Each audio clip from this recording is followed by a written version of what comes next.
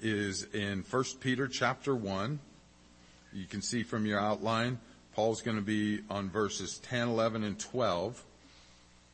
I'm going to read from the beginning, okay, from the beginning of the epistle of Peter down through verse 12. 1 Peter chapter 1, verse 1. Peter, an apostle of Jesus Christ, to the pilgrims of the dispersion in Pontus, Galatia, Cappadocia, Asia, and Bithynia, elect according to the foreknowledge of God the Father, in sanctification of the Spirit, for obedience and sprinkling of the blood of Jesus Christ. Grace to you and peace be multiplied.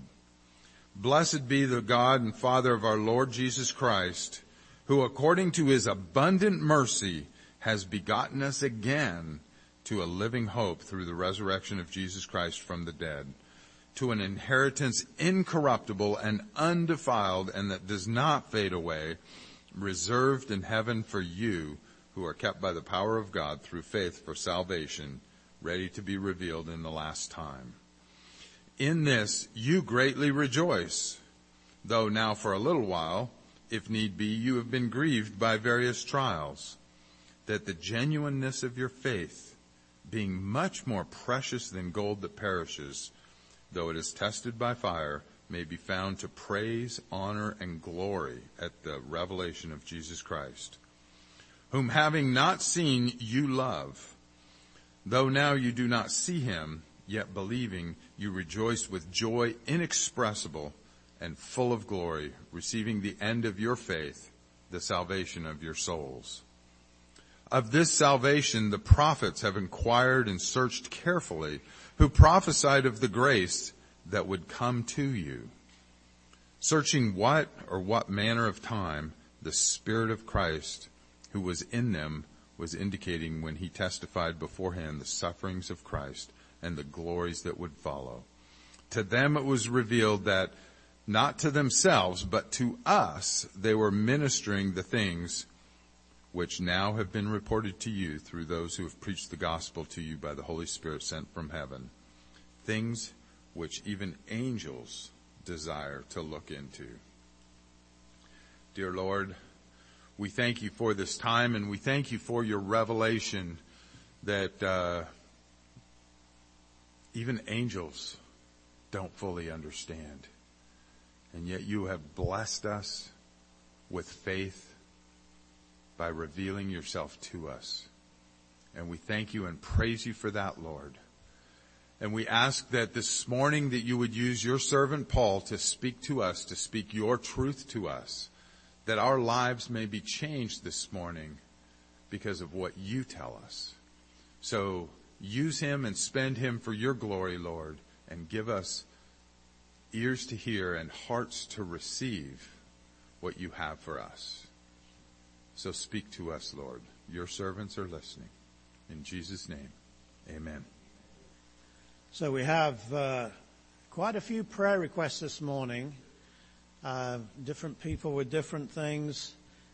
I want you to continue to pray for Johnny and Margie and their situation, that God would provide for them.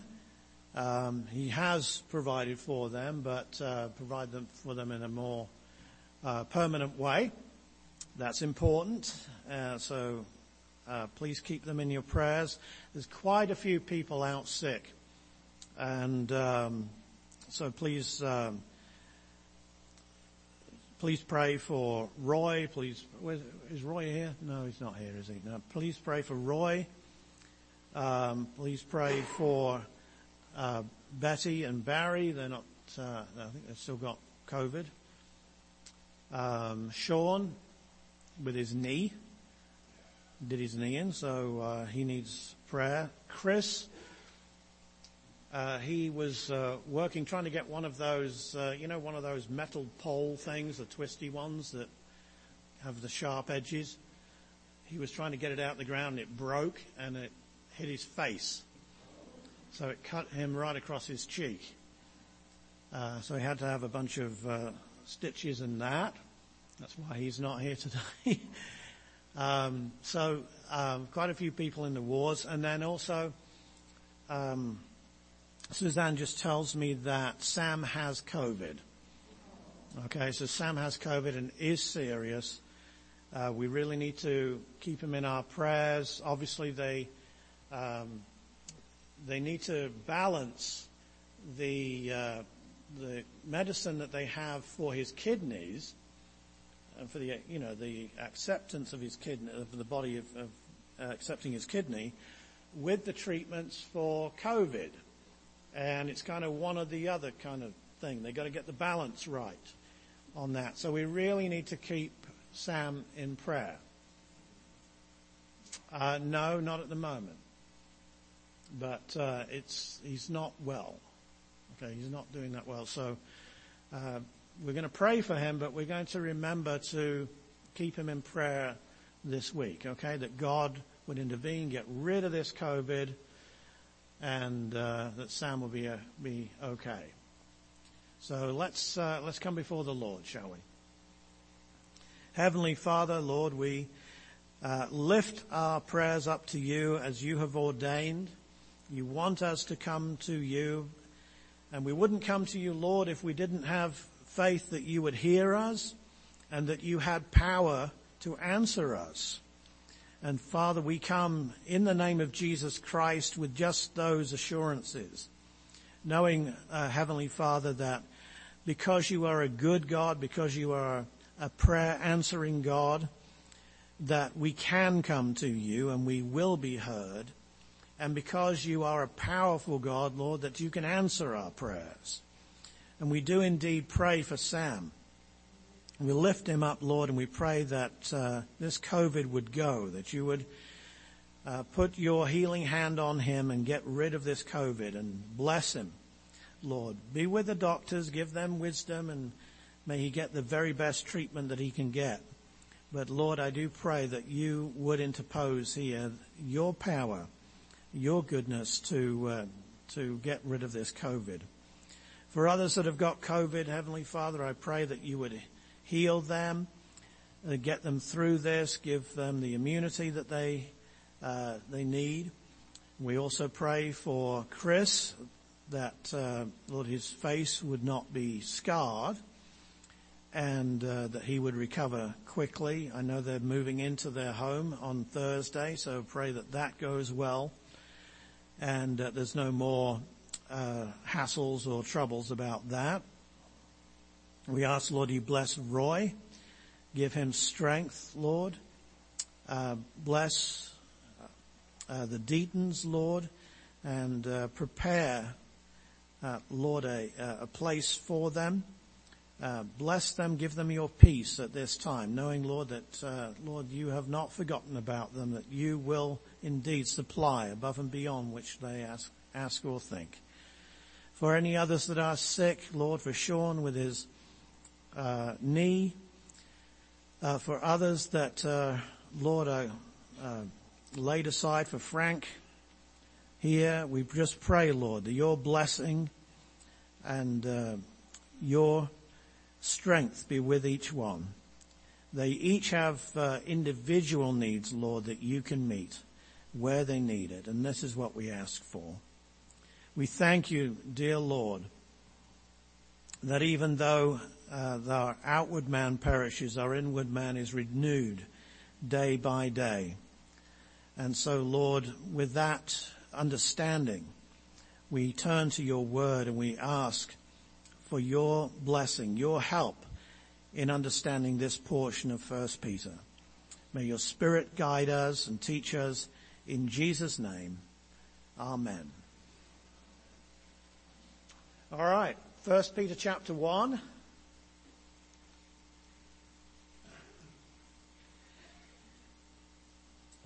This passage, verses 10 through 12, is Peter kind of, as it were, summing up the first section, the first sentence, really, of his introduction to his letter.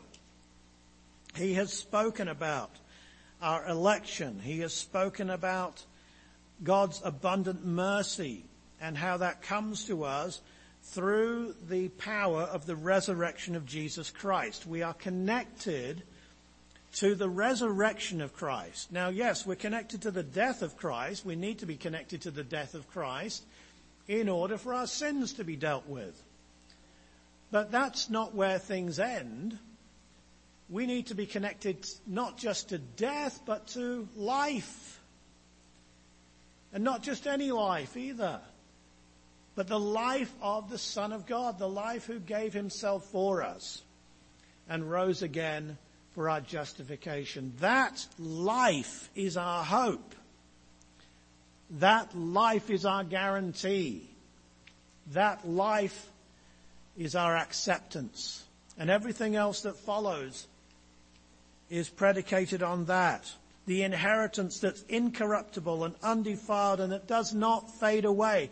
That inheritance that's reserved in heaven for all of us is based on the grace of God and the work of Jesus Christ and his death and resurrection. And then we who have trusted in that are, verse 5, kept by God's power. And I'm very grateful that we're kept by the power of God, not by our own steam. That would not be good news at all, would it? It's like, here's this wonderful news. You can have forgiveness of sins and inheritance and citizenship in heaven. The only thing you have to do is be good enough to earn it. That would not be a very good gospel. In this, verse 6, you greatly rejoice. And why wouldn't we greatly rejoice that the work is done by God himself, the creator and the ruler of heaven and the ruler of all creation. But in this life, there are difficulties, there are trials, there are problems of all sorts. We've just been praying for some. All of you could name some that you're going through right now. And so it is needful that in this world these things will arise. But these things are valued by God. They test our faith. And they don't just test our faith from our side of the coin. God sees the testing of our faith. God sees our trust in Jesus in adverse circumstances. He sees and hears our prayers for others and our attempts to follow Jesus. And these things, he said in verse 7, may be found to praise, honor, and glory at Jesus' return. The praise, honor, and glory is our praise, honor, and glory, because that's related to the testing of our faith.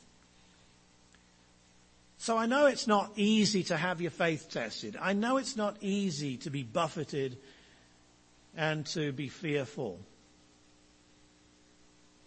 And all of the different tests, all of the different trials that come upon us, we just wish they were a little bit different than they actually are. It seems as though they are oftentimes fashioned in such a way that they just niggle us in the right place. They get us off balance. They turn us in on ourselves and away from God. This is where faith has got to counteract that influence. We turn our faith back onto Jesus Christ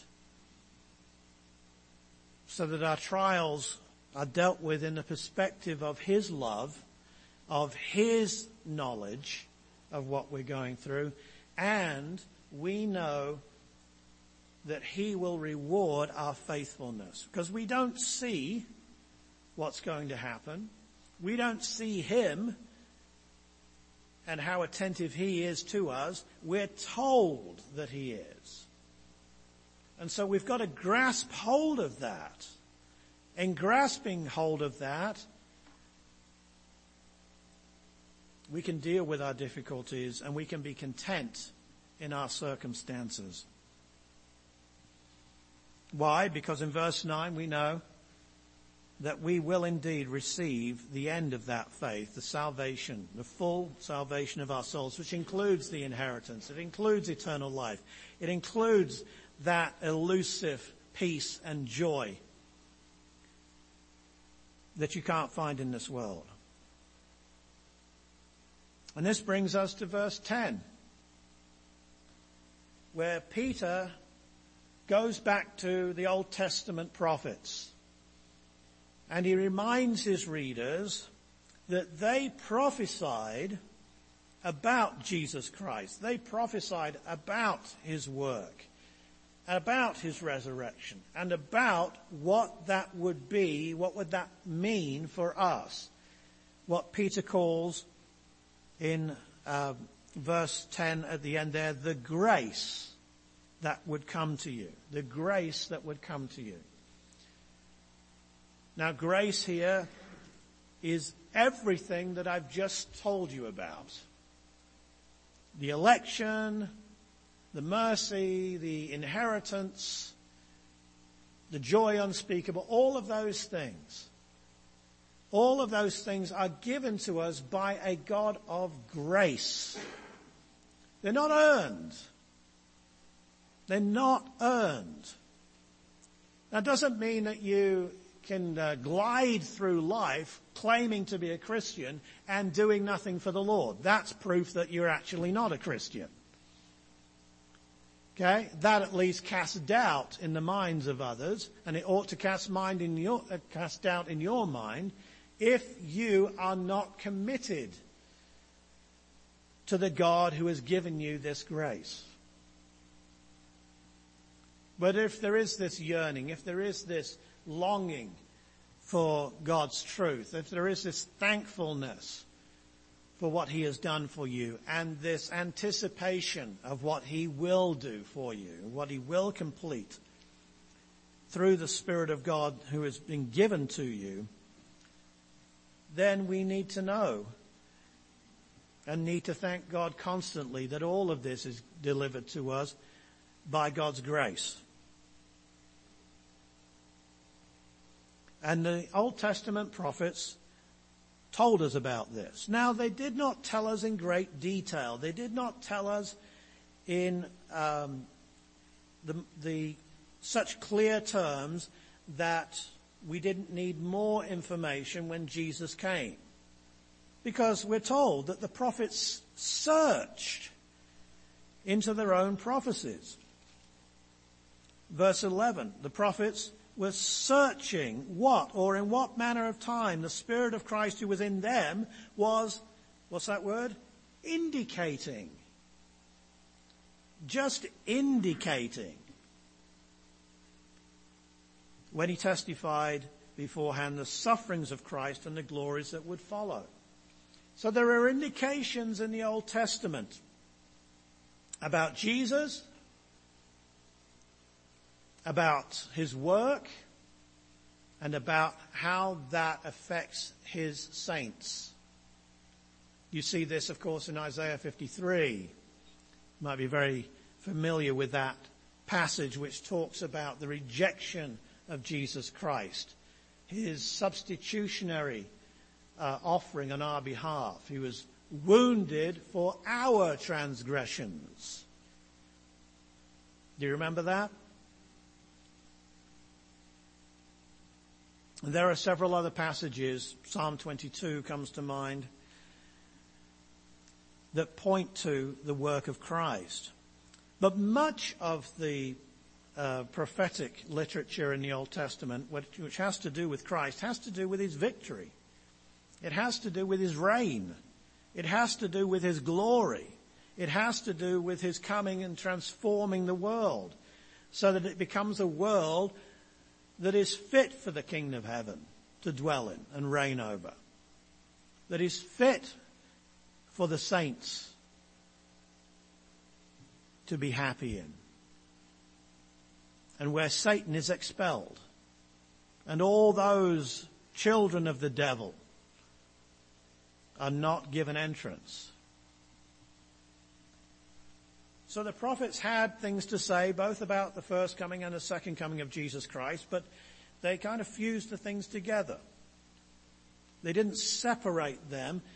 The New Testament separates those things for us, and it identifies this coming one, this suffering servant and this reigning servant as one and the same person, Jesus of Nazareth.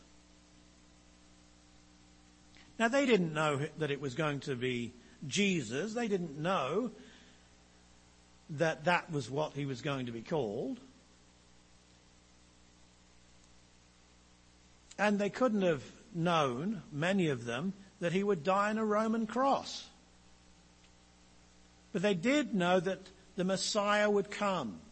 They did know that he would die for others, on behalf of others. And they did know that the reason that he had to come and do that is because God wanted to save sinners. Not just save them, he wanted to save them forever, so that he could dwell in their midst, be their God, they be his people.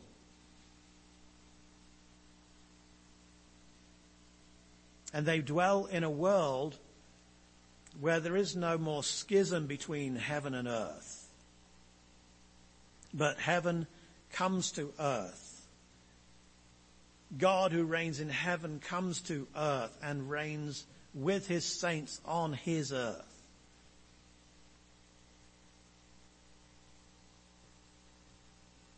That's why we can rejoice with joy inexpressible and full of glory. That's why the prophets tried to figure this out. Now, everything that was given to the prophets as prediction about the time of Christ and his sufferings and his resurrection and his second coming, it was all accurate. It could all be understood literally. These predictions did not say and predict one thing and mean something different. No, there was information there that was given to these prophets that they themselves tried to figure out. And they figured them out, or tried to search them, by believing them. Not by transforming them. We're told in verse 12, to them, that is the prophets, it was revealed that not to themselves, but to us, they were ministering the things which now have been reported to you through those who have preached the gospel to you by the Holy Spirit sent from heaven. See, the prophets, they were given a measure of the Holy Spirit so that they could make these predictions and write their prophecies. But they were not given the indwelling of the Holy Spirit. That didn't happen until Jesus had risen again and he went to heaven and sent the Holy Spirit to indwell us. Do you understand, therefore, what an amazing privilege it is to live this side of the cross?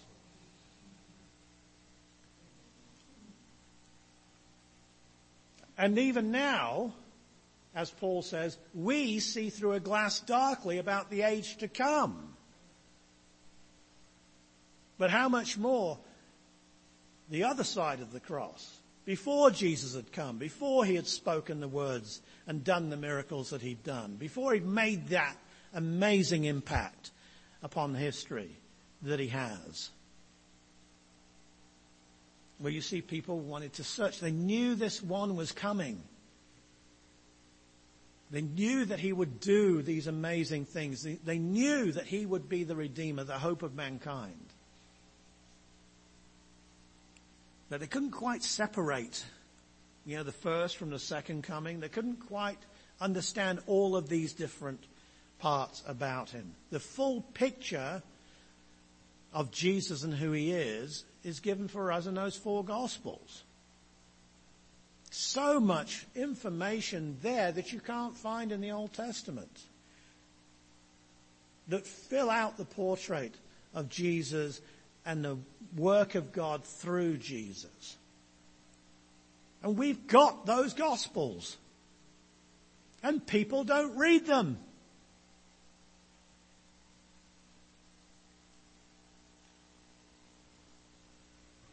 People don't read them. But what a gift they are. What an amazing thing and a privilege it is to be born this side of the writing of the New Testament. We're in a better place than those Old Testament prophets. We have much more information than they ever did. They knew that they were writing for a future day, for a future people. And here we are. And we can sometimes be pretty nonchalant about what God has given to us. They search. Sometimes we don't do very much searching.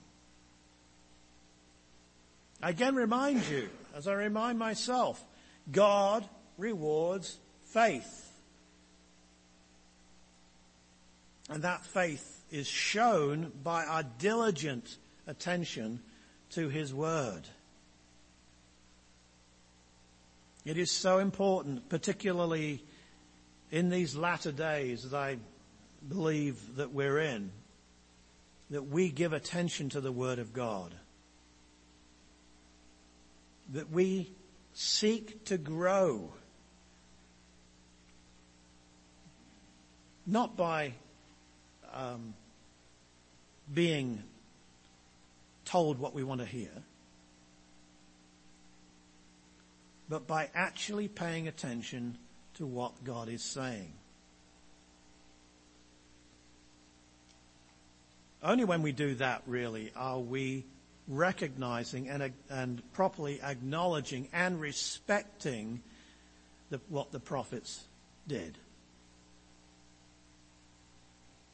So the prophets searched their own prophecies, tried to comprehend them, tried to comprehend this coming Messiah. But they weren't the only ones who searched.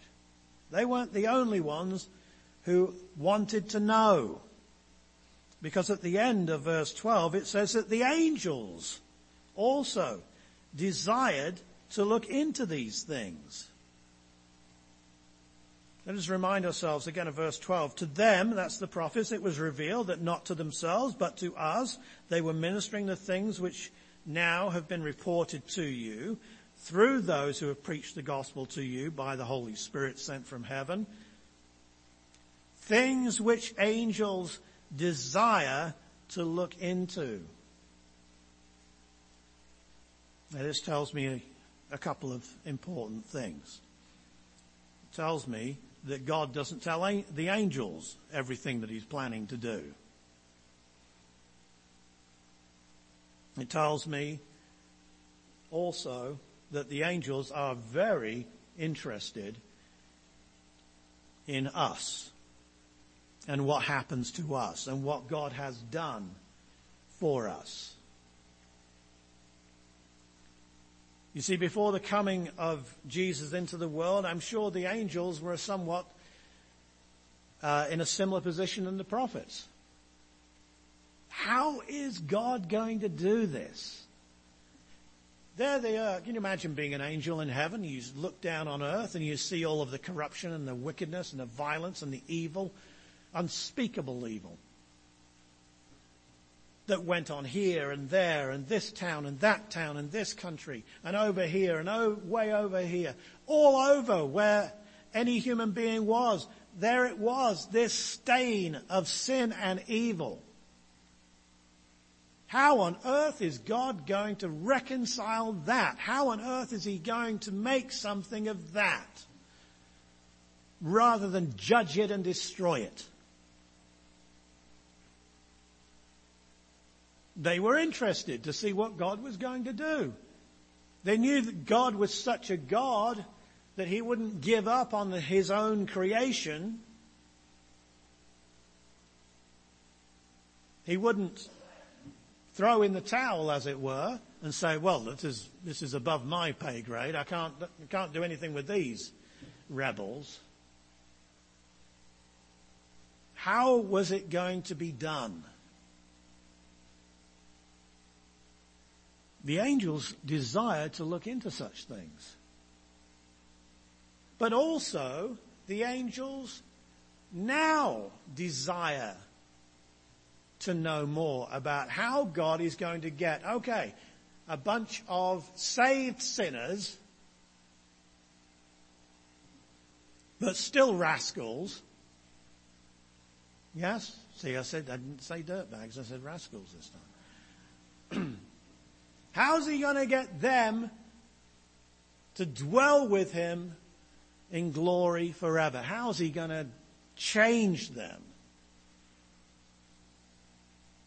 Now they understand, of course, that Jesus has come, and there's a connection to the resurrection, and at one point Jesus is going to come back and we are going to be changed in the moment, in the twinkling of an eye. They understand that, but they don't know how. They can't envisage what it's going to look like when it's all done. They still wonder at what God is doing in the church. They still have this anticipation and this excitement, I'm sure. When is this going to be concluded, and what's it going to look like? And how's he going to take somebody like Paul Hennebery? What's he going to make of him? What's it going to be like when he finally comes through life in a cursed world and a cursed body, still encumbered by sin? When that is all done away with, what is the end result going to be like? And not just for Hennebery, but for the whole of the saints throughout history. What is that final community, that eternal community, going to look like? The angels desire to look into that, which means that there is a lively interest in heaven about what happens on earth. You know, I wish that there would be some kind of a glass bottom or something like that in heaven, that we just peer up there so we could see them peering down at us, so at least there'd be some encouragement for us to keep going. Okay, yes, I see the cloud of witnesses. I see the angels peering down here, so I can keep going. But God hasn't vouchsafed that for us, because we walk by faith, not by sight.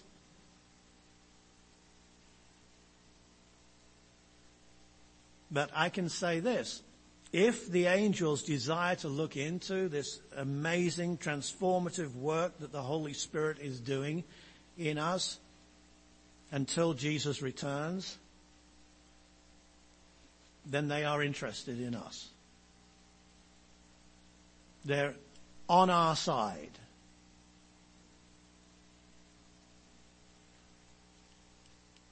This also tells us that our worldview, our understanding of the world, our understanding of the reality that we interact with is not just the extent of our five senses. But there are spiritual beings, very active, very interested in what's going on around us and within us. The bad news is that, of course, they're not all good. There are a lot of demonic powers around us. I think too much. We think in terms of just bad human beings and just the corruption of power. And of course that is true. But there are spiritual influences behind all of these things too. Very real. Very real. And in touch in some way. Interacting in some way. And our encouragement is that angels, the good guys, the ones who will finally be sent into the world to deal with those demonic powers, they're on our side. They're interested in what's happening to us. Sometimes, according to the book of Hebrews, they even get a chance to come and mingle with us just for a bit, and we entertain angels unawares. That is the biblical worldview.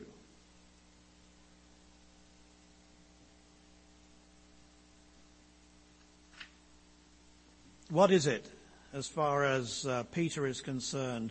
How does he kind of envisage everything that he's spoken about in these first 12 verses? Well, verse 11 tells us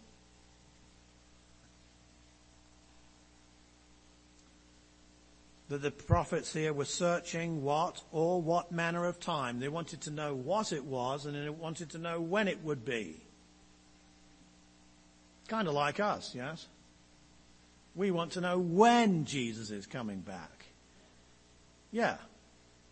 And we want to know what it's going to be like.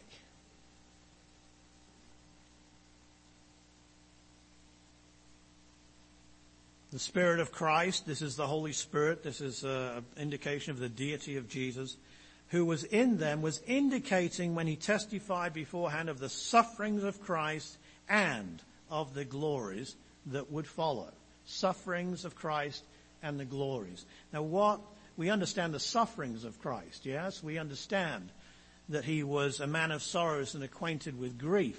We understand that, many times he didn't have a place to lay his head. That he was tempted, as we are, yet without sin. We understand that he groaned at the tomb of his dead friend. That he got angry and indignant at the injustice that he saw, at the hypocrisy of the religious leaders. We understand what he had to put up with, but then we understand also that he allowed himself to be killed by those powers of evil, put to death unjustly and painfully in our stead. So we understand that, but what about the glories that would follow? Because that fits in, you see, with what Peter has been saying about our inheritance, about our joy unspeakable and full of glory, about our praise, honor, and glory at the revelation of Jesus Christ. They, the prophets, understood that there would be glories, plural. Incredible transformations of the saints and the saints' world. Those transformations would not just be physical and geographical changes, although they would happen too. They wouldn't just be changes to the trees and changes to the ground, so there'd be no more thorns and thistles coming up. It wouldn't just be changes in the weather patterns or making sure no more earthquakes or tornadoes would happen. All of that's true, but it would be complete transformation of the atmosphere in which all of these changes would occur.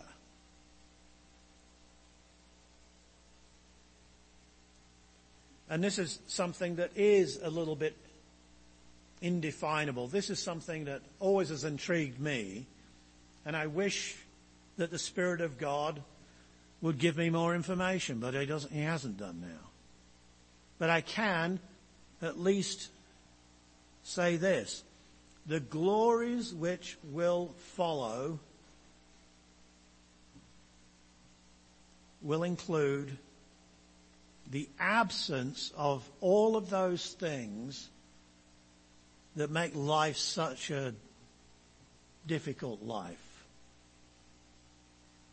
right now. Not just personally as they as we meet them and, we encounter these pains and these sorrows and these strifes, but we won't even hear about them either because they'll be gone. They won't afflict anybody else either. Think about that. No more bad news of any sort. But replacing that, glories. Glories that are, from our vantage point, indescribable right now. But those glories will transform the world outwardly and inwardly. So that peace that we can't find, that joy that eludes us, that's always a little bit ahead of us, even in the best of times. That longing for contentment with our lot, all of those things amplified are what Peter has in mind here. The angels want to look into that. The prophets wanted to look into that. And so do you. Unfortunately, I cannot tell you any more about it. But what I can do is say, you need to believe it's real. You need to have faith in it. You need to expect that it's coming. Because this is the testimony of the Spirit of Christ to us. And the same Spirit who gave us these words that we are to believe in is the same Spirit who is going to bring these things to our doorstep.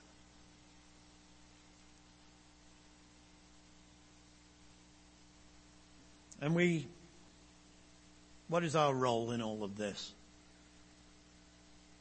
Well, certainly there's nothing that we've done to deserve any of it. There's nothing that we are headed for that we have, merited. But our role is to believe.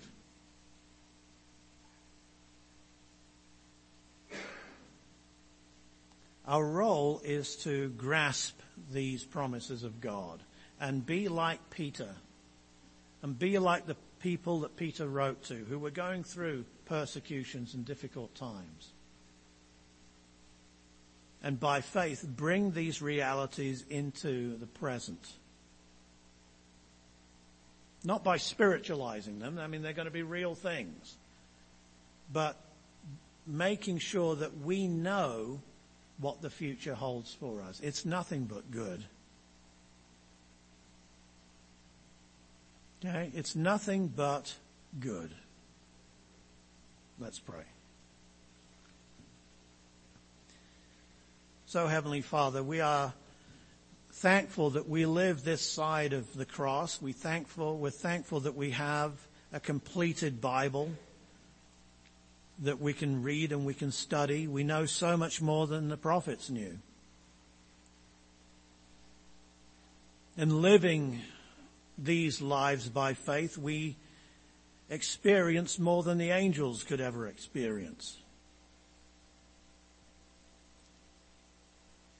And so, Lord, with honor ahead for us and glory ahead for us, help us to honor you right now and glorify you right now by believing that you follow us through this life and that you go ahead of us through this life and that you are there for us and that you will one day deliver us into that full salvation of which Peter speaks. Praise, honor, and glory at the revelation of Jesus Christ. May he come soon. Amen. Today is from Ephesians chapter 3, where Paul writes to us, "Now to him who is able to do immeasurably more than all we ask or imagine, according to his power that is at work within us. To him be glory in the church and in Christ Jesus throughout all generations, forever and ever. Amen. Have a blessed week.